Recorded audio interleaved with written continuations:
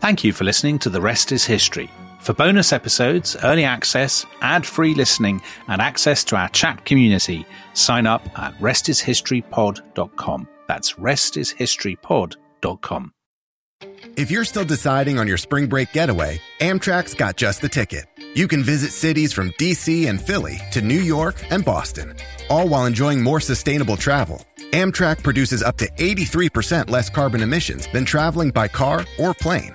And did we mention the extra legroom and comfy seats? Book early and save at Amtrak.com. Click or tap the banner. Emissions comparisons vary depending on route and locomotive type. Restrictions may apply. A lot can happen in 3 years, like a chatbot may be your new best friend. But what won't change? Needing health insurance. United Healthcare Tri-Term Medical Plans, underwritten by Golden Rule Insurance Company, offer flexible, budget-friendly coverage that lasts nearly 3 years in some states. Learn more at uh1.com. This episode is brought to you by Vuori. Give the active people in your life something they'll truly appreciate. Performance apparel from Vuori. Whether they're into running, surfing, hiking, or even just casual walks around the block, there's something for everyone. And if you're not sure what to gift them, you can't go wrong with something from Vuori's Dream Knit collection. It's the perfect gift and so comfortable. Get 20% off your first purchase today at Vuori. VUORI.com/Spotify.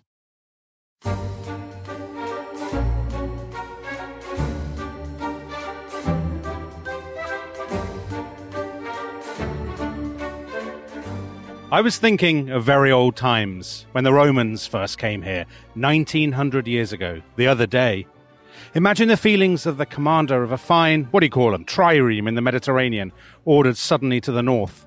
Or think of a decent young citizen in a toga, perhaps too much dice, coming out here in the train of some prefect, land in a swamp, march through the woods, and in some inland post, feel the savagery, the utter savagery, had closed around him. All that mysterious life of the wilderness that stirs in the forest, in the jungles, in the hearts of wild men. Imagine the growing regrets, the longing to escape, the powerless disgust, the surrender, the hate. So, Tom Holland, that's how I feel when I come to London. That quotation from Heart of Darkness by Joseph Conrad, in which Marlowe, the narrator, imagines the feelings of a Roman, a young Roman, posted to Britannia. What a god-awful posting that is. And he ends up in London, of all places. Well, I think Dominic, it's actually imagining a Roman coming up the Thames estuary before London has even been founded. Yeah. And we today we're going on a tour of Roman London, of Londinium. But I think that part of the fascination of Roman London for anyone who has, who's apocalyptically minded, is the sense that there was a time when this huge city didn't exist. And it's entirely a creation of the Romans. And then, of course, after the Romans leave, it collapses and crumbles again. And Conrad is writing that at a time when, London is the great imperial capital of the world's largest empire, larger than Rome. It is the new Rome.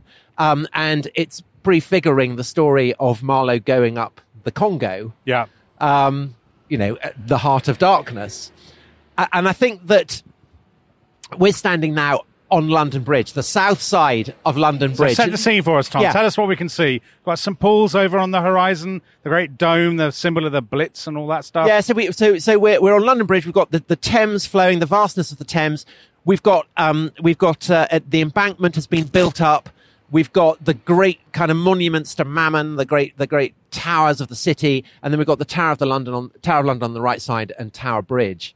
But thinking about Roman London takes us back to a time when none of this existed, when there were no wharves, there were no build-up. The Thames was a kind of great bog.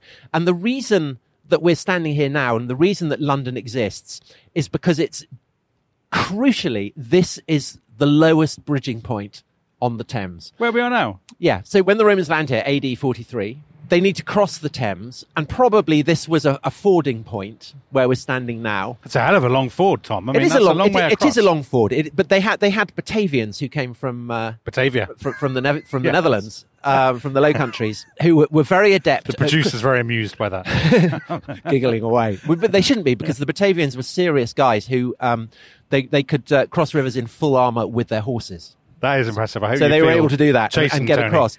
But it very, very quickly, the Romans built a bridge here, and on the far side, roads were then built going to northwards, westwards. So you were telling eastwards. me there's nobody. It hasn't occurred to the Celts to. I mean, if it's a fording point, there must be some.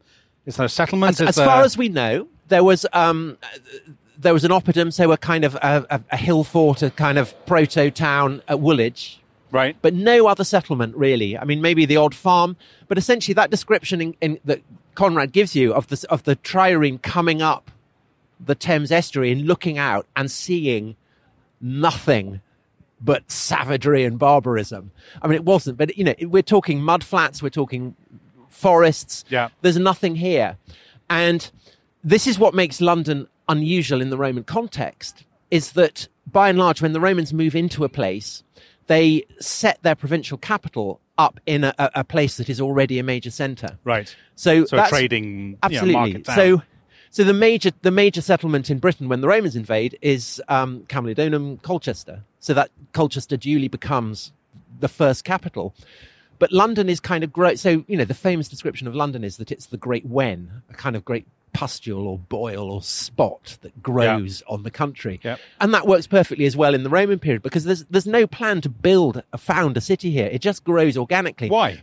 Because this is the lowest bridging point, as we said, and the bridge is built here, but it's also a port, so you can sail up here. So that is what makes London, and has always made London, the obvious capital once you have a unitary state in southern Britain, because this is kind of made by geography to be the capital. And that essentially, so it kind of grows organically in a way that, by and large, in Roman Britain, most cities don't. Most cities here are artificial. We're about halfway over the bridge now, heading towards the city. Tell us a bit more about the people who lived here when the Romans arrived. So they're Celtic. Yeah. And the sort of stereotype is basically they're painted blue, daubing each other in mud. Drinking milk. Yeah. Absolutely vile customs. Just behaving disgracefully. Yes, shocking. No, they're a bit more civilized than that. They are, they're on the periphery of a great empire. And so, like most people's on the periphery of a great empire, they're influenced by it. So they're starting to invest in wine. They're starting to copy things like coinage. There may well actually be tribal entities here who have already essentially submitted to the Romans even before the formal invasion. Why do the Romans bother? I know that's a huge question, and we don't want to have it dominate the whole episode, but in a couple of lines, this is not a very, as the Conrad description suggests, it's not a terribly attractive part of Europe. They're so rich already and powerful. Why do they even bother? Well, Britain is actually very. I mean, it's agriculturally rich. It's full of minerals. Tin. It is also. It's there, and empires expand. Okay. It's and Claudius, the emperor who launches the invasion, he famously, people who've watched like Claudius will know he stutters, he limps, his head rolls.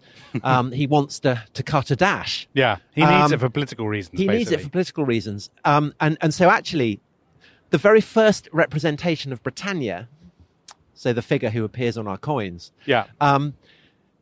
it appears on a frieze in a temple in what's now Turkey, and it shows Claudius as a kind of iron-bodied rapist. He's raping her. So Britannia is a woman. She's had her clothes torn off her. Claudius is holding her. And that's essentially why Claudius launches it. He needs a coup. He wants people to do mosaics and friezes like that about him, basically. He does. Well, he wants to cut a dash. He wants to pose as an imperator, a general, an emperor. I mean, an emperor has that kind of that root in the military sense of it. So, Tom, we're now on the just reaching the other side of the Thames, the north side. So at what point would you say do the Romans identify this as a future settlement? So within, a few years of landing, or is it? Yeah, as I said, I think it grows up organically. So it becomes a military base. They build a fort here. It controls, the access to the continent. Yeah, so there's a document that's been found that dates from incredibly early on. So probably the bridge is built, a wooden bridge is here by 47 Okay. So that's, within like 3 or 4 years of so 3 or 4 landing? years after the invasion. And then 10 years after that, and we can date it very precisely to the 8th of January, AD 57, you have an IOU.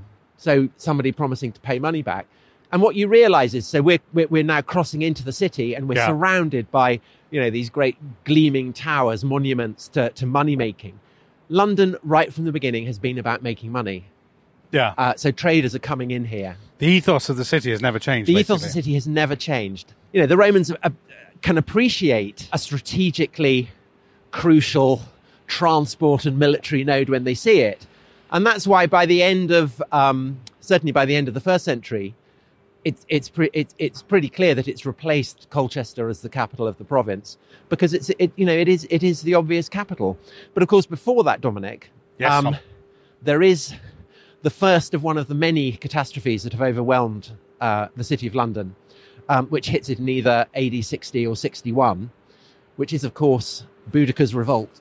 We will head now up towards Bank Tube Station, serving the Bank of England. Yep. And there is a stretch of road there called Poultry. So in the Middle Ages, that's where chickens were sold. And number 1 Poultry was redeveloped in the 80s and 90s. And during the process of redevelopment, something extraordinary was found. So let's wait till we get there, and then we can discuss it. That is very exciting. So, Tom, to unwitting eyes, it would seem that we've just stopped outside a branch of NatWest. Explain to me the thrilling story behind this spot. Okay, so we're now looking at number 1 Poultry, which was designed by James Stirling. The whole process by which it came to be built here was very controversial, because it was on the site of Mappin and Webb, which is a very handsome Victorian building. But from the point of view of Roman archaeology, it was great, because they dug down, and in the foundations, they found 48 skulls, all of young men, so clearly been decapitated and dumped there, and charred buildings.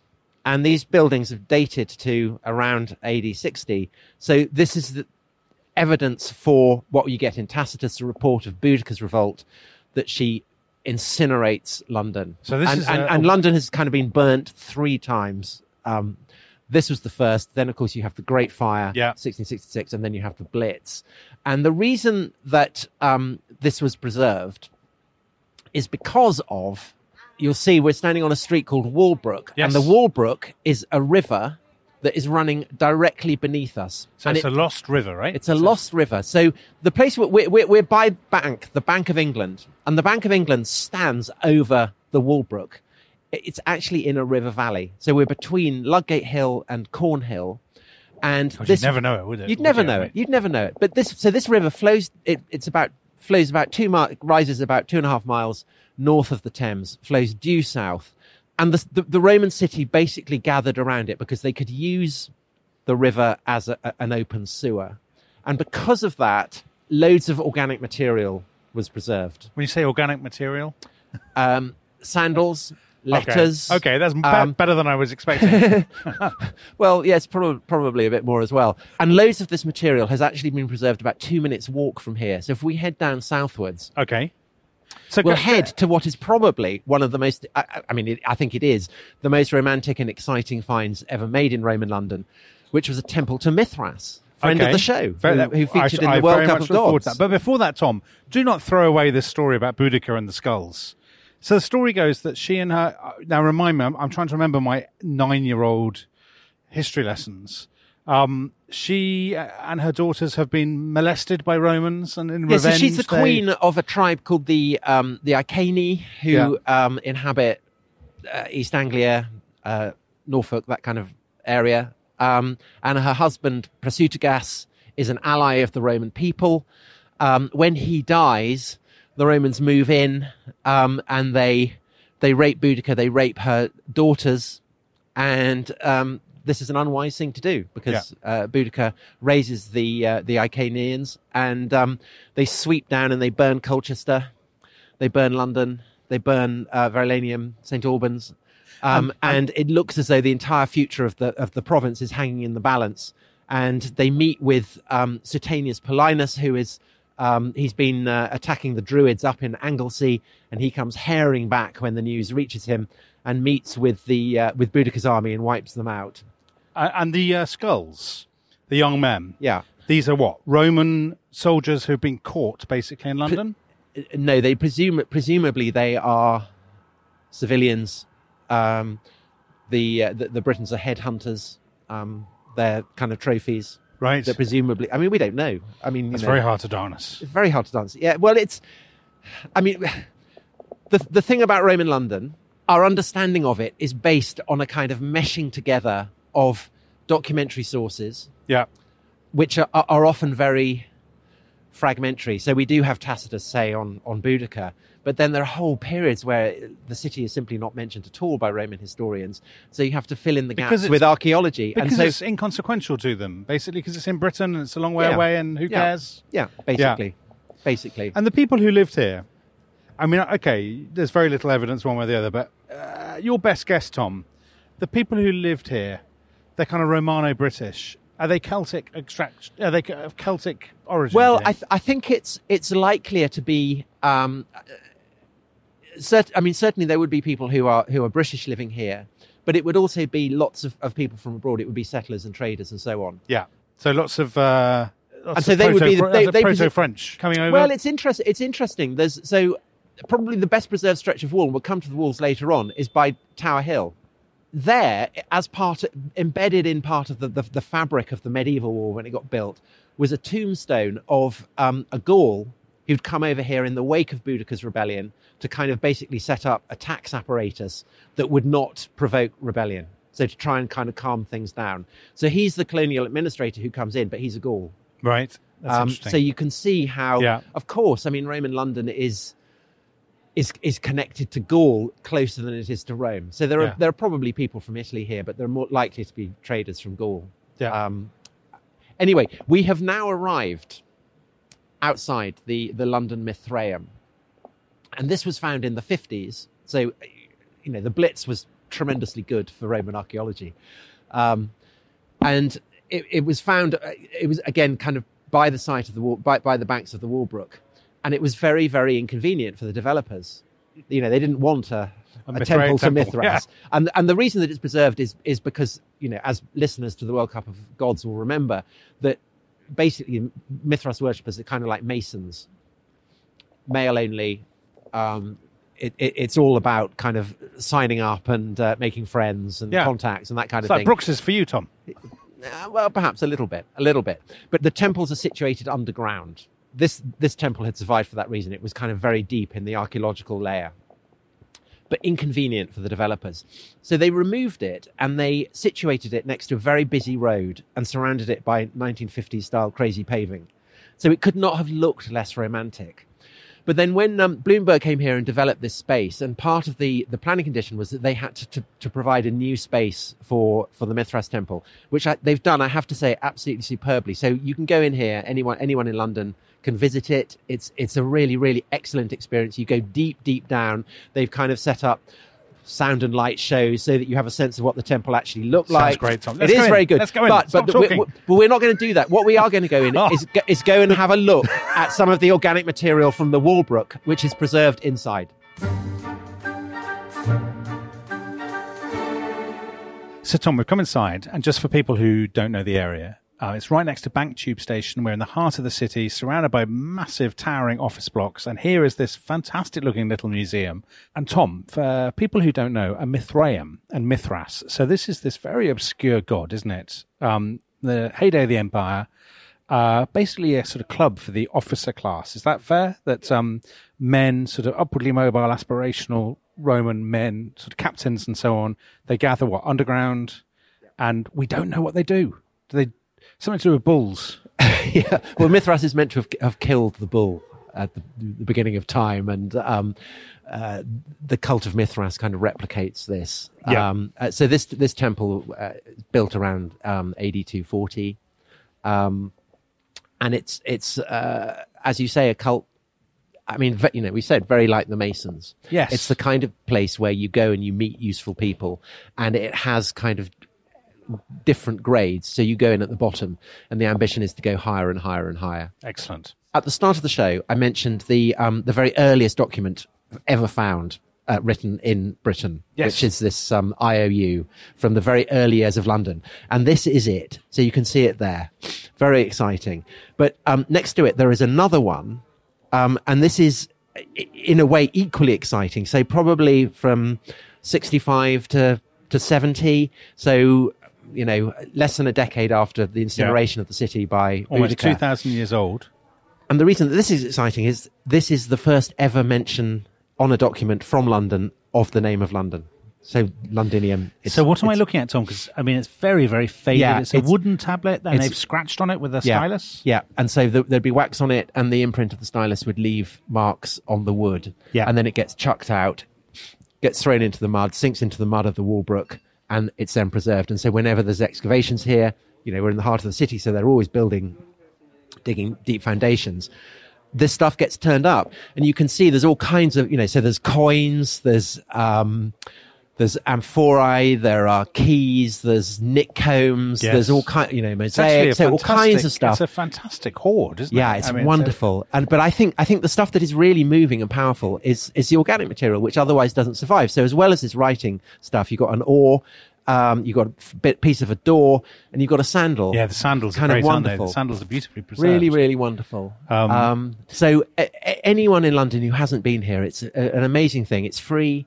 We're not going to go down into the bowels of the building to look at the Mithras temple. Well, we haven't been initiated, so we can't. No, we haven't. Although we are men, so we are allowed to do it. Right. But part of the problem is that we don't have huge amounts of written material explaining what's happening in the history of London. So we have to kind of work out from the archaeology. And most of the buildings of Roman London in its heyday have vanished. So all you really have are fragments. And I think part of the fascination of Roman London is the way in which you can have a sense of it as it actually was, but it's also a place of myth and fantasy. So rather like, Conrad imagining the Roman centurion coming up the Thames estuary, over the entire sweep of its history, so all the way through the Middle Ages, through the Tudor period and so on, these fragments of Roman London that have been found by later periods have generated myths, fantasies. So I think we'll go for a break now, and when we come back, we'll go and have a look at a few of the fragments that are preserved, and they appear in quite odd contexts and interesting contexts. I look forward to it. This episode is brought to you by Etsy. So you need to get an amazing gift. Wait, no, the perfect gift. And it needs to say, I'm a thoughtful person, and I appreciate you, and I know exactly what you like, all at the same time. Well, Gift Mode on Etsy is here to take the stress out of gifting, so you can find the perfect item for anyone and any occasion. It's easy to find gifts made by independent sellers for all the people in your life, like the pickleballer, the jazz fan, or the pasta lover. From 90s nostalgia and mixology to reality TV and gaming, there's something for everyone on Etsy. Whether it's a birthday, an anniversary, a holiday, or even just a day to say thank you, Gift Mode on Etsy has you covered. Need to find the perfect gift? Don't panic. Try Gift Mode on Etsy now. Ryan Reynolds here from Mint Mobile. With the price of just about everything going up during inflation, we thought we'd bring our prices down. So to help us, we brought in a reverse auctioneer, which is apparently a thing. Mint Mobile Unlimited Premium Wireless. How to get 30, 30, bit to get 30, bit to get 20, 20, 20, bit to get 20, 20, bit to get 15, 15, 15, 15, just $15 a month? Sold! Give it a try at mintmobile.com/switch. $45 up front for 3 months plus taxes and fees. Promo rate for new customers for limited time. Unlimited more than 40 gigabytes per month. Slows full terms at mintmobile.com. This episode is brought to you by Visit Williamsburg. In Williamsburg, Virginia, there's never too much of a good thing. Whether you're a foodie, a golfer, a history buff, a shopaholic, an outdoor enthusiast, or a thrill seeker, you'll find what you came for here and more. So ask yourself, what is it you want? Discover Williamsburg and plan your trip at visitwilliamsburg.com.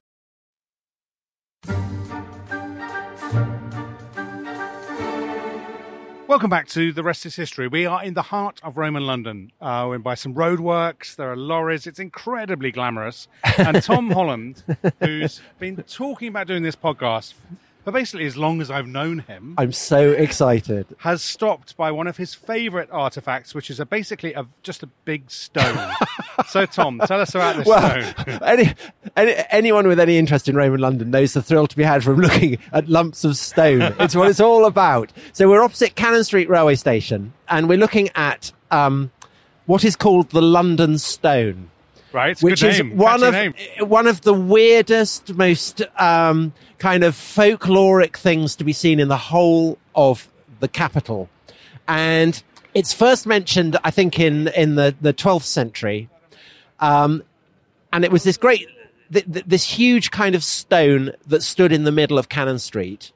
And it was believed that whoever, you could ride up, you could touch it with your sword, and then you'd rule London. Well, I have a good fact about this, Tom. Yeah? Did you know that in 1450, go on. The rebel leader Jack Cade, leading a rebellion against non-friend of the show, Henry VI, he struck it with his sword and claimed to be Lord of London. I did know that, because it says that on the placard, which is right next to it. Tom, don't spoil the illusion. Exactly so. And did you... Oh, an ambulance is going past. It's the history police, I think. Dominic, did you also know that in 1742 the London Stone was moved to the north side of the street and eventually set in an alcove in the wall of St. Swithin's Church on this side? Yeah, you're very blatantly reading the placard now. Yeah. Okay, so this is this kind of... It's a sort of folkloric... How weird that this one stone, which frankly, I've said a big stone, but it's... I mean, it's not that big. So it's over the size of a very large parcel, basically. So originally it was much larger. Okay. And people have been chipping bits off it over Claiming the course to be of the Lords Middle of Ages. London and all that kind of malarkey. And basically nobody has any idea what it was or where it came from. So John Stowe, the great Elizabethan antiquary, he says the cause why this stone was set there, the time when, or other memory hereof, is none. And so over the course of the centuries, people have come up with all kinds of theories as to what the London Stone was. So very popular theory in the Tudor period was that it had been set up by Brutus, the Trojan, who came here and killed all the dragons, the founder of Britain. More recently, people have thought that it was a great stone on which the Druids conducted sacrifices. Other people have said that it's the Palladium, so it's the kind of a stone that symbolizes the city, and that if it gets stolen, then the city will fall. So it's like the ravens in the Tower of London. London. It's a kind of lapidary equivalent of the ravens. And even now, there, people are into ley lines and that kind of stuff. Peter Ackroyd and everything, all kind of obsessed with the London I'm Stone. surprised I can't see Will Self here or someone like that. Exactly. But where we're standing now is where the Praetorium, so basically the governor's headquarters would have been, of which there is no trace whatsoever. No, it's just a Leon. And the theory is that this marked the gateway into the governor's headquarters. And so some sort of memory of that was preserved. Yeah, and so it was preserved. So the Romans leave. There is this kind of great archway here, and it's preserved, and it kind of sinks into the accumulated dirt of the Saxon town. And it's kept as a kind of totem of the city. So if that's the case, then this is the only fragment of the Praetorium that we have. But we don't know. And that is both the kind of the fascination and the frustration. I think the Mayor of London should come and be sworn in, touching this stone. Don't you? So essentially, unlike, some of the grander Roman cities, so little remains of Roman London. And we're jumping ahead a bit, I know, in time, but the reason for that is basically that the city falls into total ruin when the Romans leave in the Dark Ages, right? I mean... Yes. So but it's also that the city plan as it exists now is essentially Anglo-Saxon. So it doesn't correspond to the Roman street plan at all. And the buildings are used, they're cannibalized. Yeah. So the stone is used to build the new structures. And the thing that's distinctive about London is that you do have this kind of break, because when the Romans leave, the interior of London seems to have been regarded as cursed. People don't move here. The Anglo-Saxon settlement is further down the Thames at Aldwych. And then you just have these kind of endless cycles of calamity that overwhelms London. So endless fires, endless rebuildings, and so on. And it's just kind of incinerated it. There are trace elements. They're almost all underground. So we went to the Mithraeum. That's kind of wonderful. There's also the amphitheatre, which is at the Guildhall, and again is a kind of underground museum, really worth visiting. But how much of the amphitheatre is there? You can see traces of it. There are traces. Yeah. Well, no. That word "traces." The producer's raising his eyebrows. No. I followed your recommendations on holidays, and there are. I've learned my lesson. Okay. Well, let's say there is more of the amphitheatre than there is of the Praetorium. For those people who haven't listened to our previous podcast, I should say, last summer my family went on holiday to Greece, and Tom recommended a temple in Sparta. He said it was absolutely brilliant. And my wife said, oh, well, we'll just check it on Google Maps first. So we checked it on Google Maps, had a look at the street view. There were about 4 very, very low stones in a field. And the first review said, popular haunt for the homeless and drug addicts. So we decided to give it a miss. I think that speaks very poorly of your sense of adventure. It does, yeah. I think but we went Dominic, to the beach or something. But Dominic, instead. what I would say is that seen through the right lenses, Yes. if one is in the right mood, if one has a spirit of adventure, it's possible to accept that the very lack of remnants of a great building is in itself kind of romantic. Terribly romantic. So as I walk past this branch of Costa, well, I feel stirred at the thought of the great buildings that were once on this spot. So actually, what we're going to head to now is one of the most, I think, romantic spots in the whole of Roman London. Oh. And it's... Don't oversell it, Tom. It's a trace element of what was the... That one of, if not again. the largest buildings north of the Alps, Roman buildings north of the Alps. Okay. And it was the Basilica of Londinium, which stood in the heart of the Forum. And we're now... So we're heading eastwards from Cannon Street. We've just come to London Bridge again. So we're by Monument Tube Station. So we're by Monument Tube Station. By the great Station. monument built to the Great Fire of London. And we're going to head up to a place that we've already visited in the course of this series, which is Leadenhall Market. We went there for our episode for our goose in the Christmas Carol episode. And the Basilica stood on Leadenhall Market. And, which is kind of fitting because the Basilica served as a market. It served as a kind of great assembly point. It was... So people who've been into, a basilica in Italy, kind of, church... Yeah. Structure of churches was modelled on Roman basilicas. It was 3 stories high. So absolutely kind of sumptuous showcase building, illustrating for people that even in the kind of barbarous wilds of this chilly island set in the ocean, you could have civilized shopping. Well, and as luck would have it, there's a Marks and Spencer's just up the road. But it's almost completely vanished. But there is one chunk of it left, and I think we should go and have a look at it now.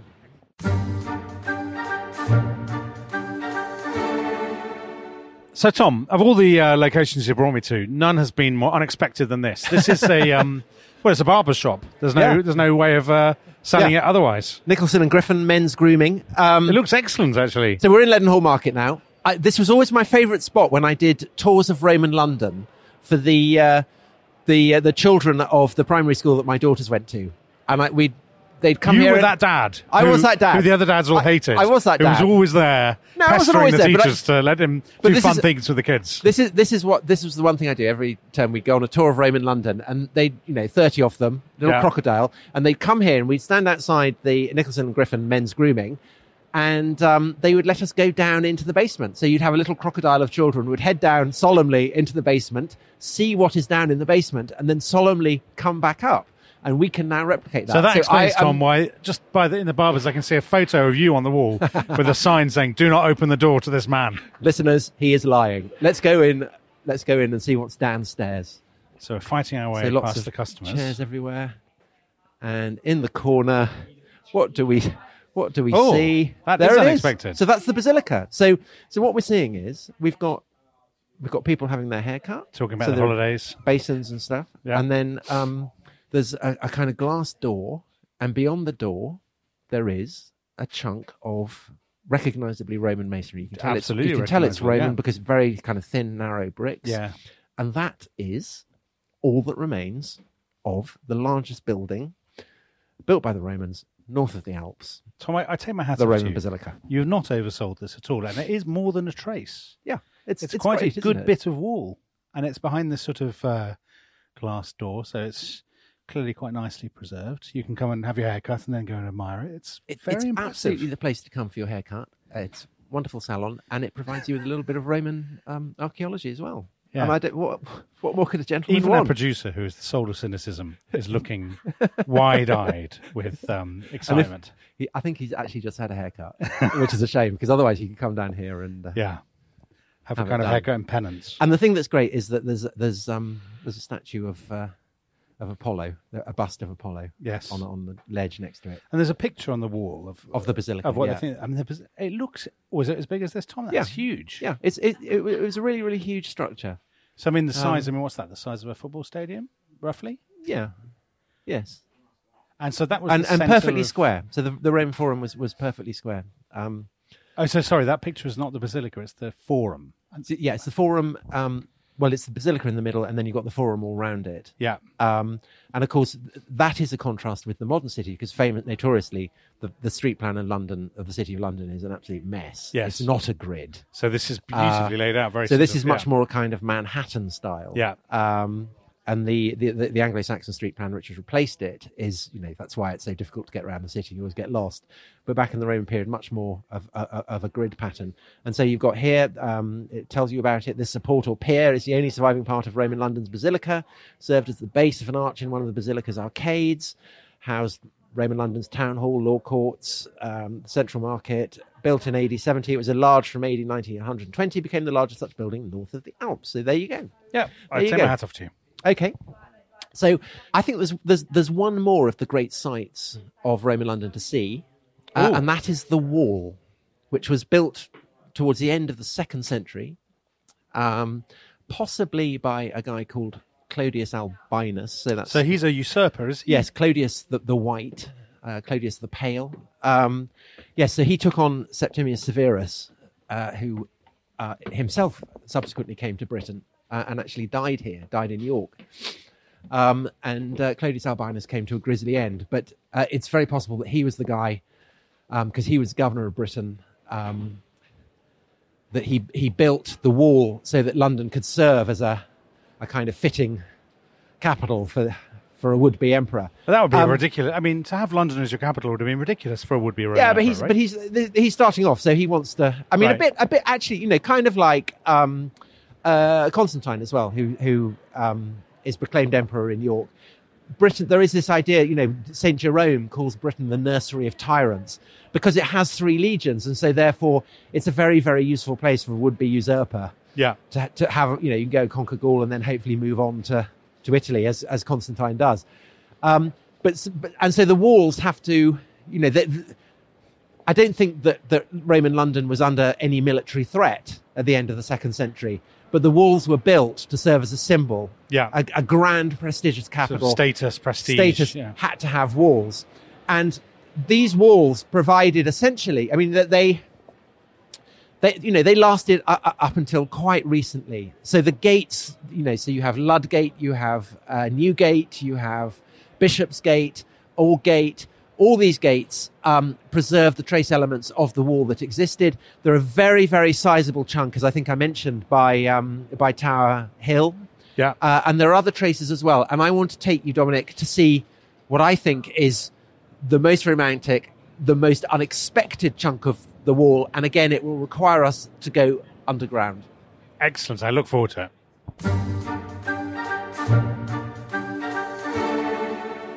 So, Tom, we've been walking along the line of the Roman Wall. Very exciting, but a moment of excitement and extraordinary drama that we couldn't possibly have anticipated. We stopped at some traffic lights, and who should be there?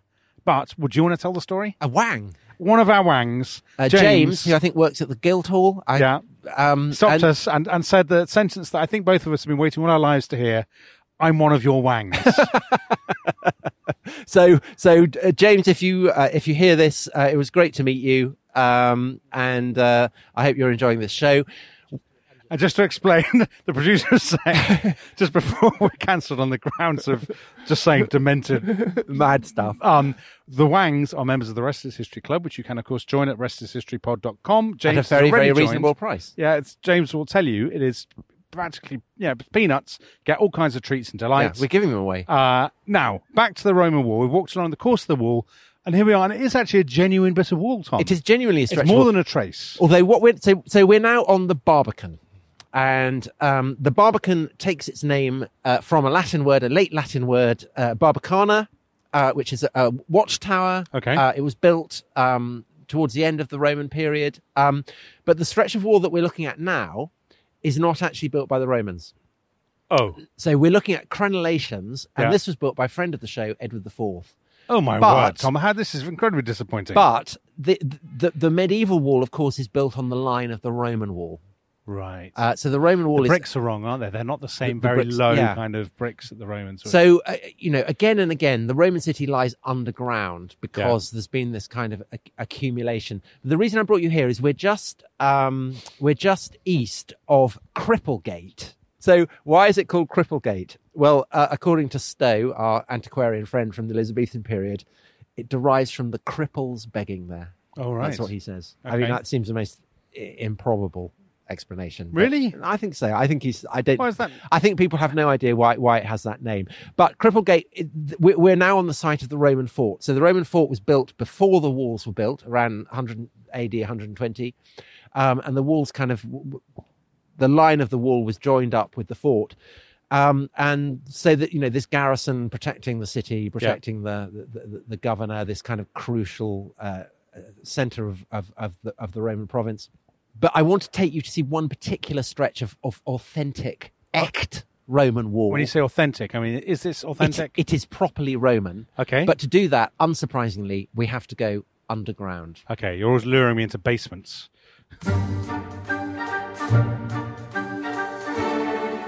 Okay, so Dominic, I've brought you further westwards. We're now we're outside the London entrance into a multi-story car park. That is well, it's not a multi-story car park, but it is an underground car park. We're by the Museum of London. There's another chunk of the medieval wall. So this is Edward the Fourth's wall. Actually, I think this is maybe even early modern. I think it's Tudor. Yeah, I think this is Tudor. Anyway, we're now at the London Wall car park. Never let it be said that we don't go to the most exotic and glamorous locations. So we're going into the car park, and we're directly under the line. So the street overhead us is called London Wall. Yeah, and all of this stretch got blitzed. The road that is called London Wall, which is basically runs along the line of the London Wall, didn't exist before the Blitz. So this is all part of the city redevelopment that included the building of the Barbican. Yeah. So the Barbican, for those people who don't know London, is this sort of colossal complex. It's a sort of monument, isn't it, to the 60s kind of spirit, isn't it? It's kind of semi-brutalist. Yeah, it's famously you get lost. You just kind of... I've got lost to the Barbican many times. Yes. It's a brutalist maze. So, but this car park was built as part of the redevelopment. And once again, familiar story on this episode, the developers found something unexpected, which was a chunk of the original Roman wall. Tom, does it not occur to you that there must have been so much destroyed in the 19th century when they were digging the underground and so on? I mean, imagine the Roman artifacts that must have been lost. Yeah. I think back then, if you were digging foundations and you discovered some Roman remains, you'd probably keep it. You give a few chunks of it to an antiquarian, and then you just get on with the business. Yeah, you would. I mean, it's interestingly, bearing in mind that Britain in the Roman period was a very peripheral province, a very kind of minor province, we probably know more about the archaeology of Britain than we do of any other comparable province. Really? Because the laws that have been brought in to conserve are so good and have been so good. And the tradition of antiquarianism in this country is so venerable that we actually know quite a lot about Roman Britain. And that's... So Tom, I can't help feeling that we're just trudging endlessly through an underground car park. So we've been trudging through this car park, and there are bays. So we've got to 34 now. Yeah. And now we've got to 35. So this is probably the most thrilling brilliant podcast has never been more exciting. And we just need to go a little bit further on. And Dominic, you will see something truly astonishing. Okay. But the problem is that we've now only reached 38, and we still What are we going to get to? 624. What can we talk about to keep this going? Well, okay, I'll tell you about Hadrian. Yeah. So Hadrian famously comes to Britain and builds his wall. But it seems that during either before or probably just before he arrives, there seems to have been fires in London. Yep. And so he may well have sponsored much of the redevelopment. And it's unclear whether these fires were just kind of isolated accidents of the kind that happened all the time, or whether perhaps there'd been some uprising. We just don't know. It's lost to history. This is probably the point at which I should tell the audience that I'm wearing new shoes that are unbelievably painful. Whereas I'm wearing walking boots. So while Tom is whittering on about Hadrian, I'm just in mute agony as we continue to trudge through this underground car park. I should say we've now reached 48. And what do we have to get to? 49, 50, 51, and at Bay 52, we are at Journey's End. And Dominic, I think you will agree that it's worth the trudge, it's worth the blisters, it's worth the slog along the very unromantic environs of an underground car park to see what we have. So tell us what we have here. It's just a bit of war, isn't it? I mean, it is a bit of war. It is a bit of war. Disguising it. So this is Roman. I mean, you can sort of tell by the again, you've got these very long, kind of flat, low bricks, haven't you? That are very recognisable to anyone who's been. But do you not? You're not sounding impressed. I think this is the most amazing thing to find in a car park. It's a chunk of Roman wall occupying 2 bays. It's very moving. And yeah, you're right. They've built, they built the car park around. They've built the car park around the wall. So there's a few old scooters around. Okay, I thought Dominic would be more. I thought you'd be more impressed. I think the fact they fenced it off is a bit disappointing. Yeah, but it kind of adds to the whole ambience. Well, there's just a bloody big sign in front saying "City of London, no parking." Yes. Well, obviously you can't park there because there's a chunk of Roman wall there. Yeah. Somebody's scribbled a bit of graffiti next to the wall that says, oddly, "priority." Okay, well, I think this is one of the great sights of not just the City of London, but just to be the whole of London. Clear, if you're flying to London from, let's say, America on holiday, go straight here. I don't think this should be. Yeah, I don't think it should be in your top 10. I think it should. What above? Well, the Tower of London and Westminster Abbey. It's too obvious. But you want to see a chunk of Roman wall in a car park. This is where you come. Yeah, your children will thank you for it if you'd. Well, Dominic, you're a Doctor Who fan. Yeah. So the way that you get out of that. We go through a door over here and there is a very, very Doctor Who passageway. And what we're going to do now... Oh, God, he's still going. Well, I just want you to see the Doctor Who passageway. You might be more excited about that than the chunk of wall. Okay. Oh, it's actually quite dark. Maybe we shouldn't go long here. You sure this is... no, this is not sensible. No, this is not sensible. Passage. This is not sensible. Normally... Oh, we'll just show Dominic how Doctor Who it is. Oh, yeah, that is quite... yeah. It is quite spooky, isn't it? So I don't know if we can get out. Let's go and find out. Maybe not. Tony, I wouldn't shut that door. Oh my God, and here's a Dalek. But I've got one more place, Dominic, to show you, and that is a kind of very moving sight, unexpected sight that takes us back to the end of Roman Is it in London. a car park? No, it's not. Let's do it.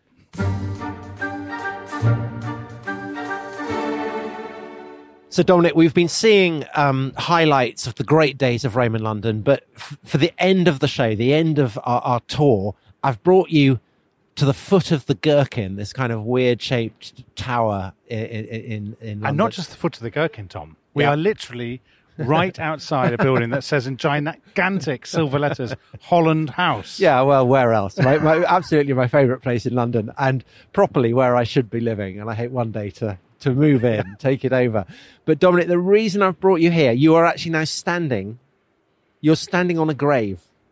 Oh, my word. So buried here, so what we've got, in front of the Gherkin, there is a black paving slab with a kind of laurel wreath on it. Yeah, with a wreath on it. And then next to it, there is some marble engraved, and you've got in Latin, Dis manibus puella incognita Londiniensis hic sepulta est. translation, to the spirits of the dead, the unknown young girl from Roman London lies buried here. So what's the story, Tom? So when they were digging, and again, it's, you know, again and again, it's about developers digging stuff up and to their fury discovering traces of the Roman city. And what they found here was something really, really amazing, which was the grave of a young girl. And that's odd because the Romans did not bury people within the city limits. Yeah, they buried them outside the city. So there's a clue there that probably she is Christian, because those kind of earlier taboos prevailed much less with Christians. Right. And sure enough, when they dated the bones, they found that they dated her to 350, 400. So it's plausible she could have been a Christian. Yeah, and so it's towards the end of Roman Britain, and the city of London by this point was in decline. We are within the limits of the city walls, but perhaps by this point, you know, already the population is falling. Yeah. Buildings are kind of being given up to market gardens. So and what so we can on. imagine is sort of, this is an area of what, allotments, Yes, overgrown, exactly, maybe exactly. already becoming ruined. Yeah, exactly. Kind of so the focus of activity in the very, very kind of last decades of Roman London would have been down towards the port, down towards the docks. And we are further up from that. So you can imagine that this would perhaps be kind of agricultural land by the end of the 4th century. But the story, her story is, I think, I mean, it's very touching, and it's a perfect end for this tour, because again and again, we've also been saying another theme is how people kind of project fantasies onto these strange trace elements that they find. So what happened with this was that her remains were put into storage in the Museum of London for about 3 years. And then 2007, once the Gherkin had been completed, they held a religious ceremony for her. So there was a memorial service. Of what religion? Well, there was a memorial service held for her at St. Botolph's Church, which is around the corner at Aldgate. And there was a full-blown procession from the church that came here. So there were vicars and all kinds of people. Yeah. But there was also the Lady Mayoress. And they came here and laid her on this, beneath this slab that we're standing next to now. And the Lady Mayoress scattered rose petals. Is that what the Lady Mayoress thought Romans would have done? I think so. Well, you have to kind of create traditions, don't you? So basically inventing a Roman... You have to invent traditions. Russell Crowe came and scattered some soil or and something. And the wonderful thing is that so ever since the mid-19th century, there's been a ban on burying people within the limits of the city. But they put in a special provision that in 2007 that you could bury people here. You could reuse burial plots if the previous occupant on the site had been there for more than 75 years. And so obviously with her you could, because she'd been here for kind of 1600 years. So that kind of intersection of developers and archaeology, of material finds and fantasy. It's the story of this episode, isn't it? It's the story of this episode. It's a nicely kind of melancholy, haunting note on which to end. Yes, and it reminds us that essentially Roman London fades away and ebbs away, and we don't really know what happens. Well, we will be taking up the story of London in future podcasts, won't we? We will. I'm sure by the time we're finished, we'll have been through every period of the capital's history. But I think for now, we would say, what do we say, Vale? Ave atque vale. There you Hail go. and farewell. You heard it from the horse's mouth. Goodbye.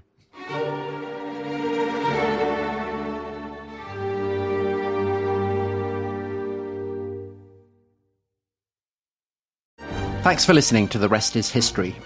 For bonus episodes, early access, ad-free listening, and access to our chat community, please sign up at restishistorypod.com. That's restishistorypod.com. Hi, Rest is History fans. If you want more Tom Holland in your life, and frankly, why wouldn't you? I have some good news for you. I'm Emily Dean, and I'm thrilled to say that this week Tom is a guest on my podcast, Walking the Dog, where you get to hear well-known faces at their most relaxed, because I talk to them over a leisurely outdoor stroll with my dog Raymond. And you can join us this week for a very special 2-part in-depth chat with Tom Holland. And yes, I'm afraid I did ask him this question. Tom, how often do you think about the Roman Empire? I think about it a huge amount. In fact, there are days where I barely stop thinking about it. My brain is occupied by the Romans. It's like Gaul. If you want to hear more of my chat with Tom, give Walking the Dog a listen this week. And while you're there, you can take your pick from episodes starring the likes of Ricky Gervais, Jack Whitehall and Jimmy Carr. What's that, Raymond? Yes, The Rest is History did do an episode all about the greatest dogs in history. No, you weren't in it. Most spoilt dog in history, maybe?